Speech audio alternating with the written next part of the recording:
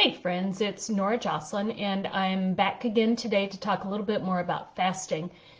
Today, we're going to talk about how to figure out if fasting is right for you. So if you've been following along, this is the third video in the series that we have discussed the ins and outs of fasting, why it's not why it's not a fad, and some of the other myths surrounding it.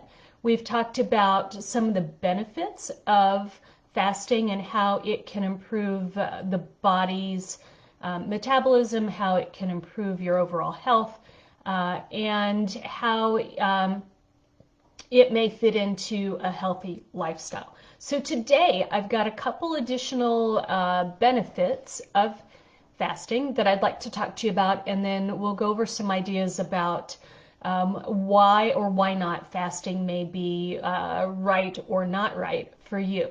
So thank you for joining in. I'm Nora Jocelyn, and I am a physician. I'm also a coach and a mentor, and I'm on a mission to make the world a healthier place. I do that by sharing what I know, what I've experienced, what I've lived through when it comes to health and wellness in all aspects. Right now we're talking about fasting. So the first point that I want to touch on today is actually that when it comes to heart health, and those of you who know my background, I was actually a cardiac surgeon when I was practicing. And so I've seen the insides of hearts. I know what it looks like to have things go wrong. And so when it comes to heart health, fasting may be beneficial to heart health, which is phenomenal news because so many things that we in the medical community have tried, in the general population have tried, don't have lasting results, right? And so included in this is, as you continue to incorporate fasting in your diet, you can bring down your blood pressure, you can bring down your cholesterol levels, you can bring down your triglyceride levels, which is another fatty acid in the body, and you can bring down your inflammation levels. All of these are important because they all stem from not all stem from, but a lot of them can stem from high blood sugar levels. So especially the inflammation, and high blood sugars are tied to higher fatty acid levels in the way that the body incorporates everything. And all of this can raise your blood pressure. So as you bring these numbers down, it can improve your overall heart health as well as your overall body health, and your overall what we call cardiovascular health. And that is always a good thing. So I'm going to move on, and I've got another point to talk about. And this is tied into a point that I learned way back in residency. There have been animal studies. Now, I will preface this by saying that humans are not animals in the way that we think about it, but if you think about it, humans are animals, right? If you go back to your biology. And so some things can be what we call extrapolated, or you can sort of use some of the animal data to make assumptions in humans.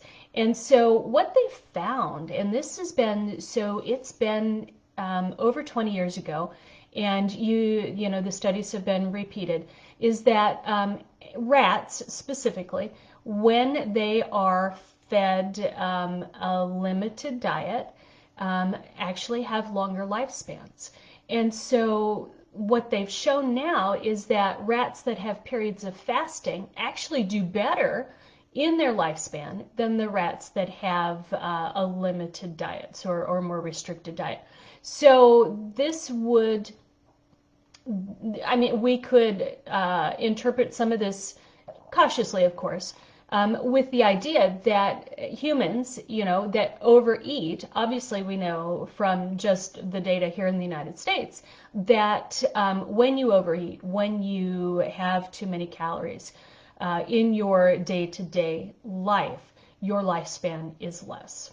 Okay, we know that. Just look at how sick our population is in general. We also know that people who restrict their calories, so they eat enough or just enough, tend to have healthier bodies. They tend to have a longer lifespan. So from these animal studies, we could postulate, so we could assume, we could guess, we could make an educated guess that by having intermittent fasting, you would have an even better and even healthier, longer life. And the reason for this goes back to everything that we've touched on so far. Fasting lowers the insulin levels, lowers the circulating blood glucose levels, and it reduces the overall inflammation in the body, so your body has a chance to repair and heal and regenerate. These are all good things. So the next point that I want to make is, how do you decide whether fasting is right for you? And it can be a little tricky. There are some hard and fast rules. And the first one that comes to mind is, if you are under body weight, don't do it. You don't have any reason to lose any more weight.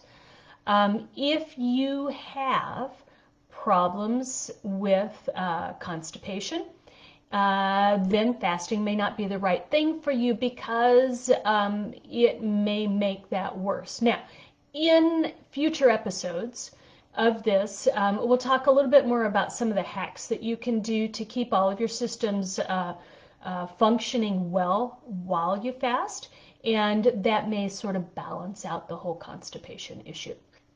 The other thing is that if you have a history or a current challenge of a food disorder or an eating disorder, fasting is not right for you. Okay, and this I say this very gently, because I understand from the inside. Fasting is an imposed restriction. It's a voluntary restriction, but it's an imposed restriction. And anyone who has a history of disordered eating, putting those restrictions on themselves, can, in some situations, lead them to a darker place. So I would say that if you have a history of some challenges around eating, speak to your healthcare provider before you start, to make sure that it's the right choice for you right now.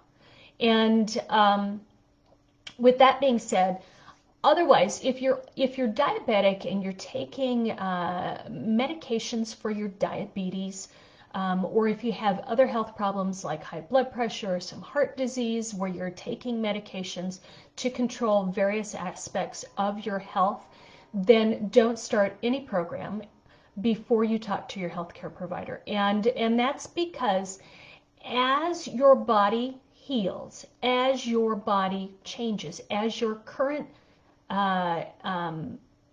eating status changes, then there will be requirements of changing your medications. Okay, so you don't want to get too high or too low on anything, especially when it comes to blood sugar, and you don't want to get too high or too low when it comes to heart rate or blood pressure.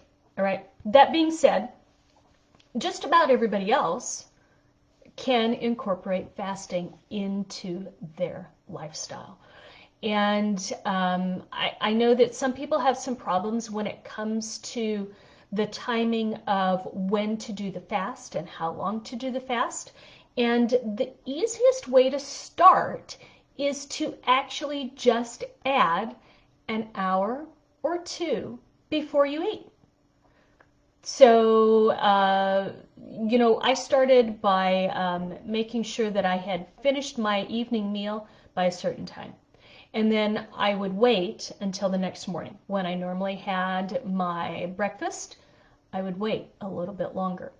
And you can stretch that, you can sequentially stretch that out. Now, I was just talking to somebody today, and their preference is to always eat breakfast because they wake up really hungry. they have no problem skipping dinner. And that is something to think about. So you work it into your life. Your life shouldn't be worked around fasting. It also should not be a punishment for something that you've eaten, or a way to give yourself a reward. So, don't say, I'm going to do a 24-hour fast so I can have a piece of birthday cake. Plan that into your week, okay? Lots of tips and tricks that I'm happy to share with you. I think that probably tomorrow we'll talk about some of the hacks that you can do to get over the hump. There's some science that goes into why you get hungry at certain periods of time, and how you can get around that. There's also some tricks to get you through some of the side effects, for lack of a better word, of fasting. Because, and I will say that the more you do it, the easier it gets. And it also depends on your mindset. If you are set yourself up for success when you go into it, then you are most likely to have success.